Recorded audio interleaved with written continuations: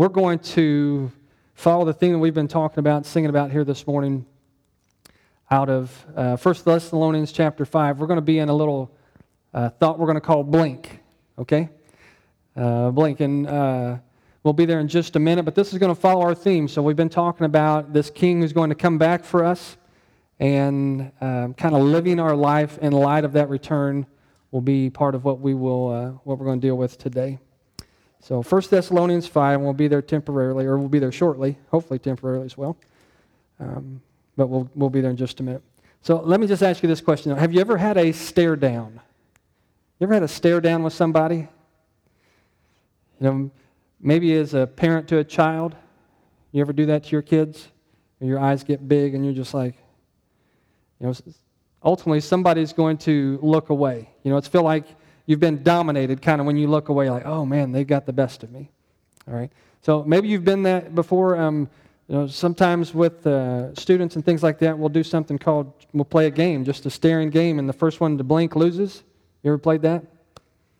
All right. So we've done things like that as well. Well, believe it or not, in Australia, there is an annual competition that's built around stare down.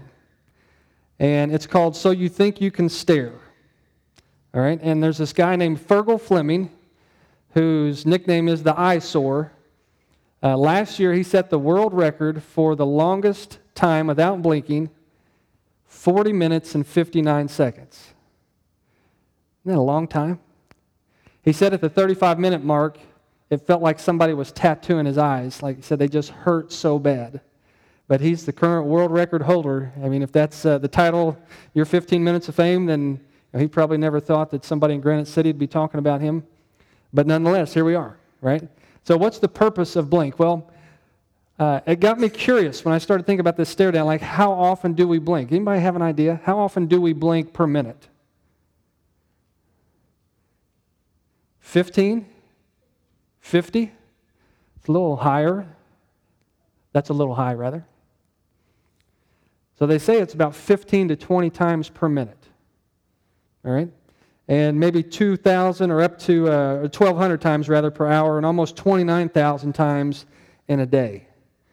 I said we spend 10% of our waking hours with our eyes closed. I thought that was kind of interesting. All right? So there's just some information for you. So why do we blink so much? Well, we understand that blinking helps lubricate our eyes, right? It helps protect our eyes, and so when our eyes get dry, we tend to blink, or something's in it, we tend to blink, and it's kind of the eye's way of trying to refresh or remove maybe an obstruction or something that's within our eye.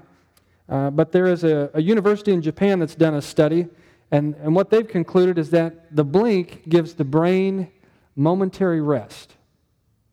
And so every time you blink, it's just kind of like a refreshing kind of pulse sent to your brain. And maybe it's for a split second, or maybe it's for a few seconds, but it's kind of the brain's way of just staying fresh and updated, right? And so what they said is when we tend to be focused on something intently, if we're studying or if we're watching a ball game or having conversation that's kind of intense or whatever, we don't blink as much because we're focused, we're locked in. And so the more we blink, then it's like the brain's way of saying let's relax and refresh and kind of let that go. So who knew, right? And that's just something they have kind of theorized. I don't know that they can prove that beyond doubt, but it seems to be something that is helpful to the brain, is blinking. Well, what does blink have to do with anything today? All right? So there's a couple nuggets you can take with you to think about that are mostly irrelevant, but today we want to talk about why it is irrelevant. You know, what's the purpose of blinking? The Bible says that in the blink of an eye will be the return of Christ. All right, so you guys blink with me. Ready? 1, 2, 3. Did you blink? I couldn't see you, so I'm going to take your word for it, right? So that quickly, and quicker than I snap my fingers, will be the return of Christ. So it's not going to be this long processional, an hour-long concert, blowing trumpets, playing harps, all sorts of angels and people descending and announcing like you're in the Chicago Bulls Stadium, and now, your Lord and Savior, Jesus Christ. And he comes descending down. It won't happen that way. It's going to be immediate. In the blink of an eye, Christ will come. So if you're wondering what blink is about, that's what it's about here this morning. So the second coming of Christ, 1 Thessalonians 5, we're going to look at some things that connect with this second coming, or as it's called here, the day of the Lord. and we'll try to connect some of that to how we can live it out here today. So 1 Thessalonians 5, we'll find Paul here writing to some Thessalonian believers who needed to be encouraged and reminded that Jesus is coming. And so we've read about it in Scripture today. We've taught about it in some of our classes today. We've sung about it in song. And now we're going to teach and read about it here this morning as well. So verse 1 begins, "Now, brothers and sisters, about times and dates we do not need to write to you. For you know very well that the day of the Lord will come like a thief in the night. While people are saying peace and safety, destruction will come on them suddenly as labor pains on a pregnant woman, and they will not escape. But you, brothers and sisters, you're not in darkness, so that this day should surprise you like a thief. You are all children of the light and children of the day. We do not belong to the night or to the darkness. So then, let us not be like others who are asleep, but let us be awake and sober. For those who sleep, sleep at night, and those who get drunk at night. But since we belong to the day, let us be sober, putting on faith and love as a breastplate and the hope of salvation as our helmet. For God did not appoint us to suffer wrath, but to receive salvation through our Lord Jesus Christ. And He died for us so that whether we are awake or asleep, we may live together with Him. Therefore, encourage one another and build each other up, just as in fact you are doing." All right, and that chapter will go on to highlight some things that you should do, we should do in light of the return of Christ. And so a few things we'll highlight as we work our way through these 11 verses here this morning as it relates to thinking of the second coming of Christ that will take place in the blink of an eye. And so number one is this: the return of Jesus is a looming reality. And so when you think of the word looming, what do you think of? If something's looming, it means it's close, okay? It's near. You heard that word before, looming? Okay. One word is it's imminent, which means it's unstoppable. It's going to happen, irregardless of what we think, believe, say, or do. It's going to come. There's another word like overhanging. Typically, we think of looming as something that's like a deadline to meet, right? So maybe some of you students, you've got finals coming up, and so that's kind of a looming reality, right? You know it's coming, and get prepared or don't get prepared, but the reality is it's going to happen. Or maybe at work you've had a project that you had to turn in, and there was a deadline for it, so it's looming. It's kind of hanging over your head like, I know that day is coming. Or maybe there's an upcoming surgery, right, or a doctor's appointment. You're concerned about it. It's just looming there. You know it's going to happen, right? That's what it means. It's a looming reality, and here it's connected to the second coming of Christ. And what I like here is that Paul writes and says some things that we can know. And so let's go back and read this. He says, "Now, brothers and sisters, about times and dates we do not need to write to you, for you know very well that the day of the Lord will come like a thief in the night." All right? You know how well? You know very well. All right? So Paul here is not writing to try to influence people to believe in the return of Jesus. Okay? This wasn't a group of people that believed in the death, burial, and resurrection and kind of like he went away. These are people who were already convinced through the Spirit. They believed, they knew very well that he was coming back. And so to believe in the return of Jesus for them was something they knew to be true. So let me ask you here, let's pause in the text here. What do you know very well? You don't have to answer that to me, but there are probably things in your life that you know very well. Right? Beyond all doubt, there are things that you've experienced and you know this to be true. Somebody else may not believe it. That's on them. I know this very well. If somebody has had the heartache of loss, and probably everybody in this room to a degree has experienced some kind of loss, the death of somebody that was close to us, you could tell someone who had not experienced loss, you could say, I know what that feels like very well. Right? Because you've been through that. You ever struggled to make ends meet? Paycheck to paycheck, and it seems like, I can remember thinking, and the next one's not going to cover it. You know what I mean? Like, because you're looking a month ahead or 6 weeks ahead or 2 months ahead, and you get here, and it's like, and it's still not going to happen at that point. Like, the struggle sometimes of trying to make ends meet. Some people on this planet don't know what that feels like. Right? They don't have a clue. but you might know it very well, right? It's something that you've lived and experienced. It's personal to you, and you would have no trouble illustrating or helping somebody understand what it is like. If you've had a surgery, I know some of you in this room have had surgeries that required rehab, right? And so that's a struggle trying to build strength back in your body, if it's a shoulder or a knee or whatever it may be. It took time and effort and sweat and pain, right? It's hard, and you didn't want to do it. And so you know very well the rehab process. It's something personal to you. It's something that you own. It's something that you know. And so Paul writes here, and he says to these Thessalonians, you know this very well, right? So he's not trying to convince them, come on, guys, just believe that Jesus is coming back, kind of like Linus in The Great Pumpkin. You remember that movie? Linus is trying to convince his friends to sit out in the pumpkin patch because the Great Pumpkin comes on Halloween night and brings candy and toys to all girls and boys. And he sits out there and he gets what? He gets nothing, right? The Great Pumpkin never shows up, okay?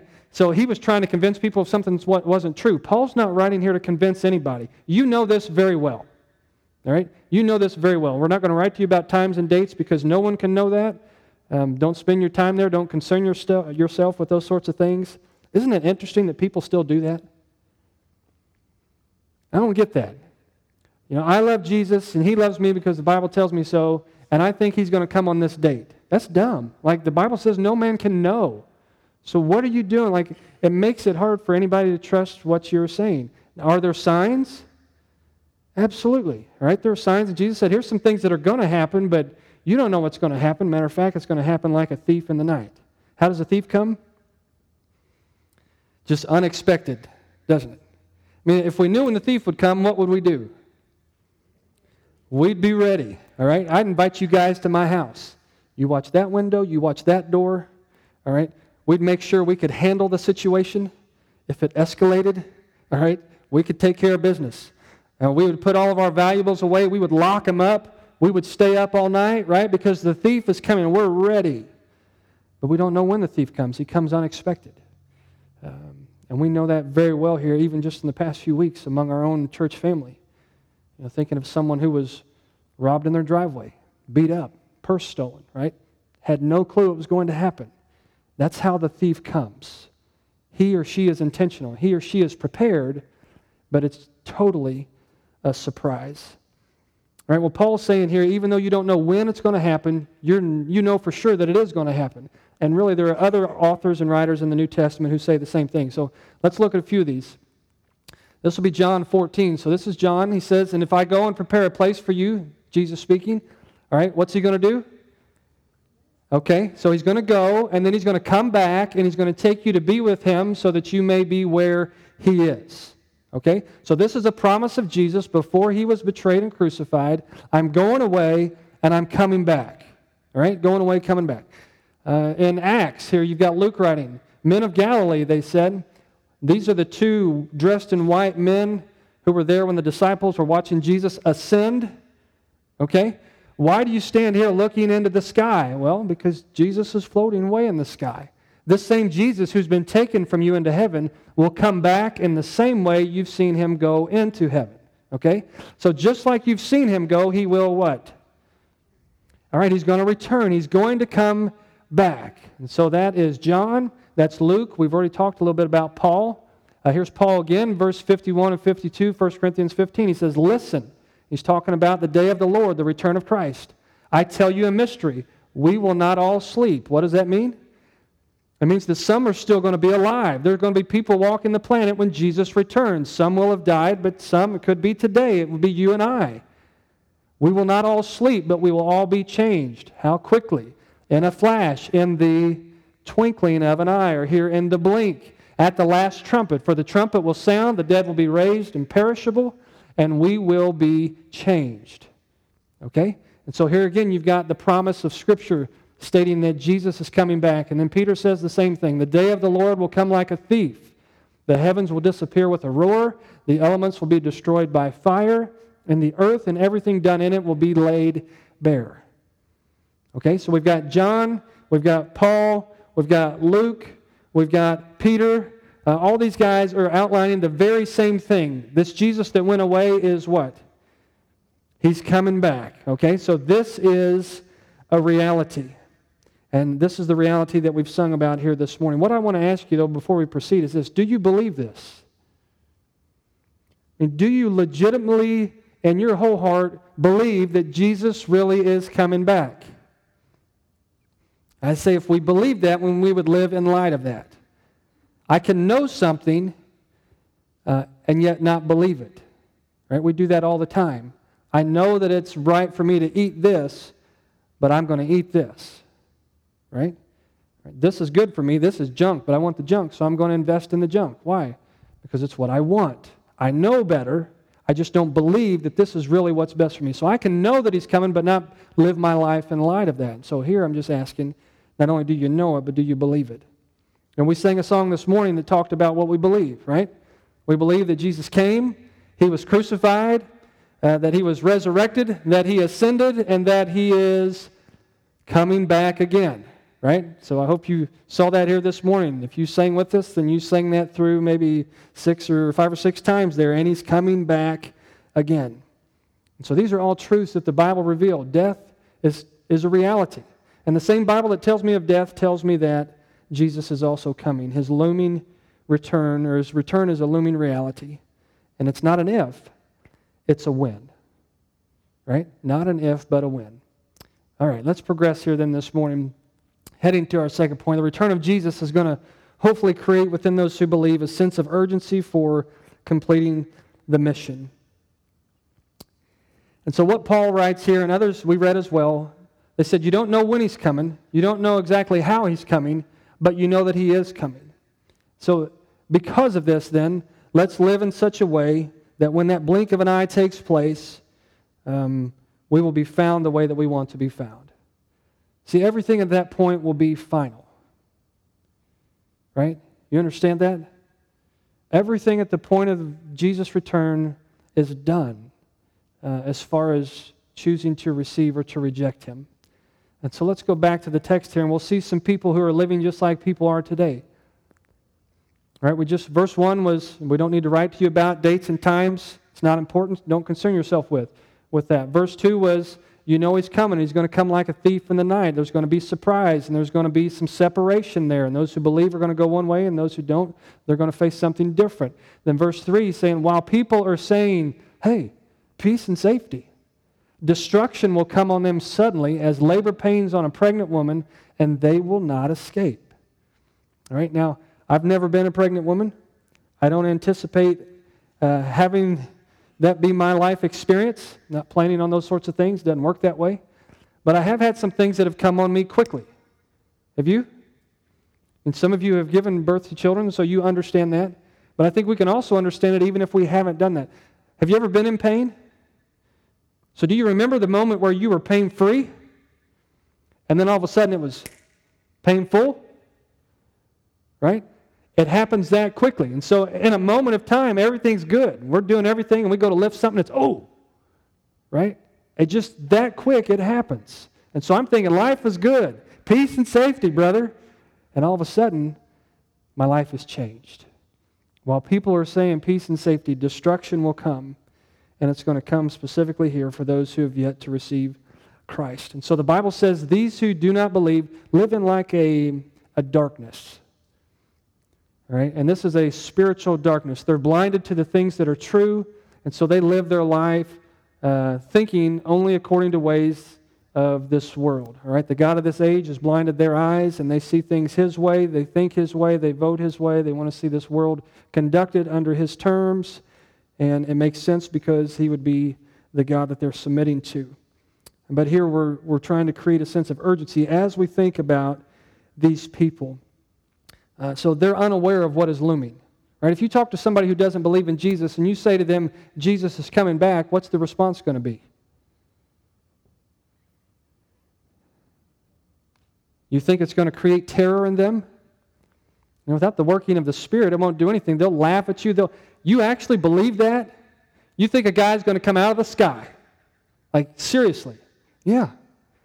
Now, to me, that's one of the crazy things. You can think about a God being powerful and resurrected from the dead and healing people, but you're thinking about clouds splitting, you're thinking about animals and people, and this man returning. This just seems a little bit strange or far-fetched or a little bit mythical. Right? So they're not going to hear that. They're not going to listen to that, which makes sense, again, because they are of the darkness. And so ultimate destruction, Paul writes and says here, is on its way. And what he says about their destruction here, look at the end of that verse again. It's going to come quickly. And for those who are in the darkness, what will happen to them? They will not escape. Right? There's no getting away. There's no changing your mind. There's no last-minute decision to be made at that point. Whatever's been made up to that point is final. Have you ever been to a store that was going out of business and they've got these signs everywhere that says all sales are final? That means if you don't like what you get, tough. It's just how it is. It's done. Okay? And so when you've, as an unbeliever, made the decision that you're going to reject Jesus and His return happens and you're still living, it's final. And there's no changing of your mind. Right? It's a done deal at that point. Destruction will be something that those who do not believe will never escape. And so for you and I, that should create a level of urgency within us to share with those who have yet to believe, to pray with those who have yet to believe, to serve those who have yet to believe because of their ultimate destruction. And do you have people in your life that you want to see them escape? And if the second coming were to happen now, if the blink of an eye were to happen, is there a terror in your soul for people that you're close to? People that you live by or go to school with or work alongside? For those who believe, this should not just only give us some comfort that we're under the blood and forgiven, but it should create a level of urgency in us to try to reach those whose ultimate destruction will not be escaped. You know, when the teacher hands you a test, it's too late to study at that point, right? Although students will try, and they'll keep their book open to the very last second until the test is laid down, then they close their book, right? They're trying to get every last thing in their head that they forgot to study for, right? None of you did that. That was my story.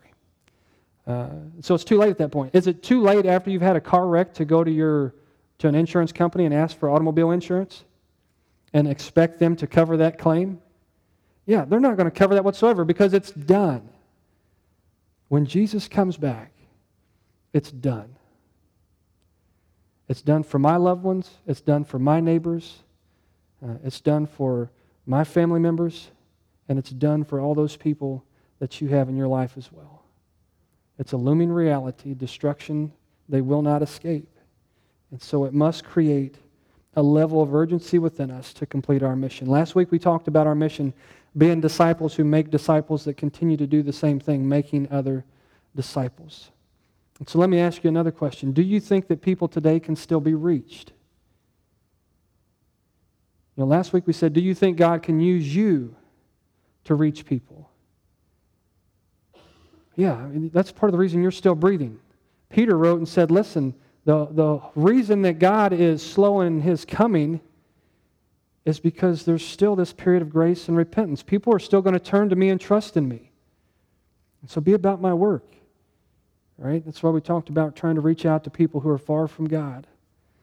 Because the day of repenting is still here. And what we've sung about today is a day is coming when all decisions will be final. And so we've got to work. We've got to work to connect others to Jesus, just like we talk about here every week. We've got to work to help others grow in Jesus, just like we talk about every week. We've got to work to help people serve others so that in turn they're making disciples as well. And that this process continues to happen. You know, some people think of Granite City as a dark place. And when you talk to some people that have lived here for a while, they might say, well, it's not like it used to be. Madison, not like what it used to be. And now there's terror, and now there's fear, and now there's drugs, and there's things going on that just aren't like healthy for a community. And sometimes what we want to do is just like, I got to get out, you know, before this whole thing implodes. What we're being reminded of today is the light has got to go to the darkness.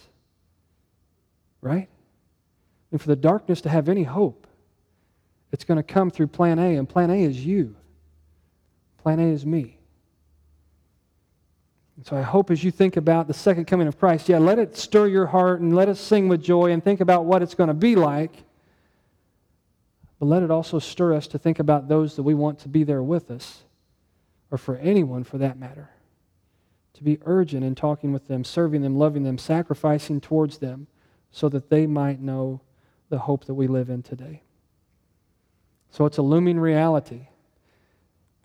It should create an urgency within us. And here, the third point last, it's going to encourage those who believe to live a specific way. Right? It challenges you and I in our intentionality. It challenges you and I in our levels of commitment. What I will do and what I won't do. If Jesus is coming back, that means there are some things that matter and some things that are not as important. And so what matters most should get my highest priority or my greatest resources or commitment or time or investment compared to those things that just don't matter near as much. So it's going to encourage us to live in light of His return, and that is, let this be in the forefront of your mind. How long has it been since you've really sat and kind of dwelled on Jesus' coming? How long has it been since you've thought about a trumpet sounding and in the blink of an eye, the sky splitting and Jesus returning just as He ascended, He will descend?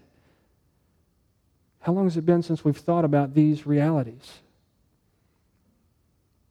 You know what I'm saying? If this is reality, it moves me from knowing that it's true to believing it's true. If I believe it's true, it influences the way that I live and think and give and serve everything.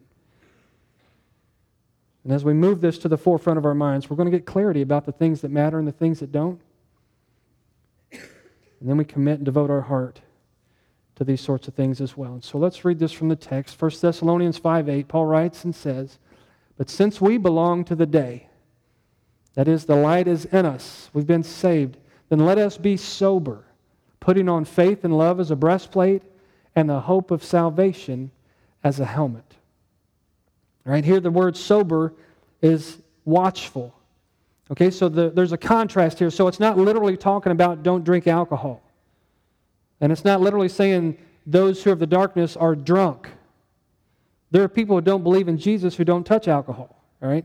And so the word here is just thinking there are people who are watching, who are living in light of Jesus. And there are people who are living in darkness, who are living in ways that are worldly, that would be something symbolized in that word, drunkenness. Now, you'll hear people this time of year in the spring, especially in this area, keep an eye to the sky. Right? What's the point of that? Because there's a storm coming in, and there may be lightning with that storm, and have your ears open and count how long there is between the lightning and the thunder so you know how close this storm is, and pay attention to the wind. Right? Keep an eye to the sky. Well, for the Christian, that could be our mantra. That could be our motto.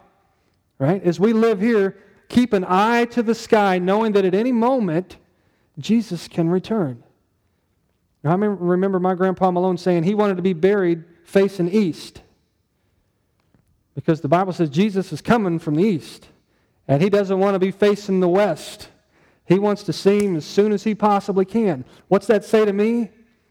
He's got an eye to the sky. He lived his life in light of the promise of the return of Jesus, and it influenced how he invested his life, and influenced and encouraged his hope, strengthened his faith, gave him this compelling in his spirit to go and love people. And so as you and I live sober, the idea here is we're going to put on this faith. Faith that gives us strength to endure. Faith that's built not in what we see, but in what we know to be true, in the deposit that's in us. His Spirit has convinced us of these things, and we know them very well. Remember when the psalmist David wrote about knowing the Lord and how he had been fashioned?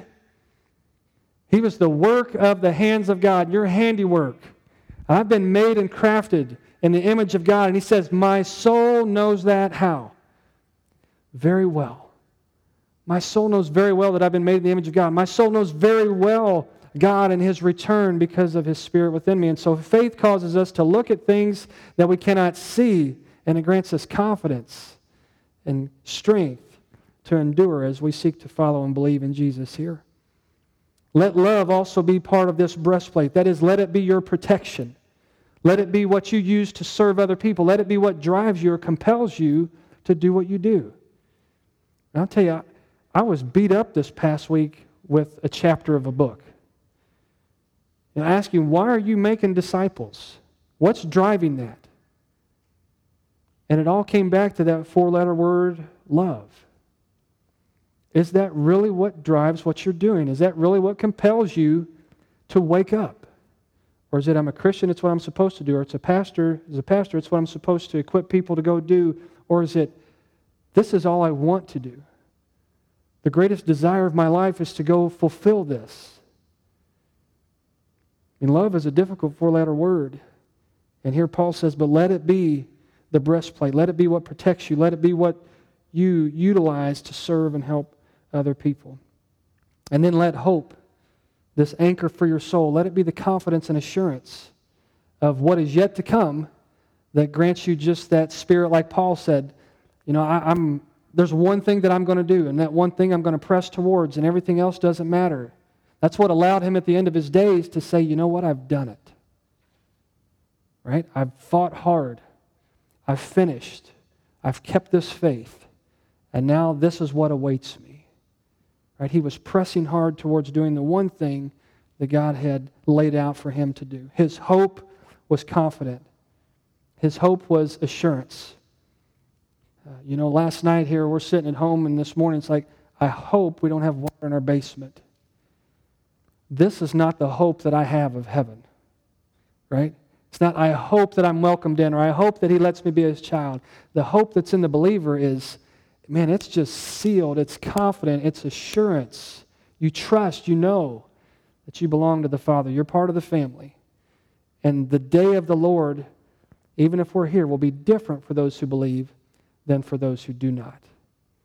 And so we're to live in light of this looming reality. We're to let it influence an urgency within us maybe that we currently don't have.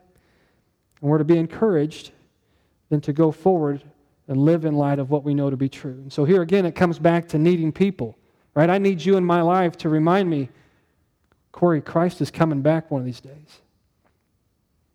We said he's going to come in the blink of an eye. Lots of things happen in the blink of an eye. And the Bible talks about some things happening quickly. It says life is like a breath. Inhale, exhale, and that could be your years. I remember talking with Miss Louise, and we've shared this before, 97 years old, and she can remember being a 5-year-old in her mom's store just kind of skipping around like she was there. That was 92 years prior. Anybody feel like time flies? It does, doesn't it? The Bible says it's like a breath or a hand breath. It's like a vapor. It's like a mist. It's like a season. It's like a flower that grows up and it withers and it's gone. I think we could also say life is like a blink. We've said that before. Or we'll say, turn around and things change so quickly. I was looking at a poster board at a couple funerals this week. And you see people when they were like this big, or this big, I guess. And then they got to be, this big. They'd lived a long time, and you watch them holding children, and it's like, that could be me. It's just that quick. I remember Brother Harlan Keel, Sr., when he was laying in the hospital bed, and praying with him that sunk in on me that day, and I've never forgot it. The only difference between me and you is time. And time has a way of getting here really quickly. Sometimes it happens in the blink of an eye. So regardless of your age, regardless of your life experience, education, class, comfort level, if you're still breathing, it means you still have a role to fulfill. And so what does that role look like for you today? The return of Christ is just as sure as your last heartbeat. And we know that you had a last heartbeat. Why? Because you know you had a last heartbeat, right? You're still sitting here as I'm still standing here. And so we know that it's going to happen. We know that it's absolutely true. And so the goal then is to live in light of his return. What I wonder is, what's one step you can take? What's one step I can take from today to live as though this is something we believe in? Not just know to be true and can pass it on as information, but because this is true, I will then do what? Or maybe you'll ask God to do something there. If you've never believed in Jesus as your Savior, that's the first step. Right? That's where this all begins. That moves you from darkness to light. That gets you from the side of ultimate destruction that you cannot escape to eternal blessing that is yours irregardless of what you've done in your past. And that happens solely through faith in Jesus Christ. So maybe for you today, you'd like to start there. Lord, I know I'm a sinner. And I believe, just like the Bible teaches, that my sin separates me from you. But I also believe what I've heard here today, that I can be restored. I can move from darkness to light through faith in you. And I'd like to do that. And so I repent of my sins. I believe you're the Son of God who died and was resurrected, and I ask you to save me. Listen, you pray it your way, but Jesus can and will save you here this morning. I would say if you haven't done that, that's your first next step. And let's go ahead and do that today. All right? Why put that off? Maybe you've heard all this, and maybe you've known it to be true for many years, but you've never been on this side where you say, and I believe that. I set my eyes that direction. I set my soul that direction. I'm casting all that I am on Him, receiving Him as my Savior this morning. I'd love to pray with you if that's something that you feel God drawing you to today. But if you'd say, no, I am a believer, what I wonder then is, how would God find you? How would God find me this morning? I don't mean like, well, I've got Find My iPhone on my phone so He could track me through GPS and know my location. I mean, would He find us living our life in light of His return? Would you be found today the way that you want to be found? Or would you think, man, I hope He doesn't come today because this last week has been pretty shoddy. It's been pretty rough. It's been pretty unintentional. It's pretty self-absorbed. Now, how do you want to be found when He returns? The call then is to live in light of that return.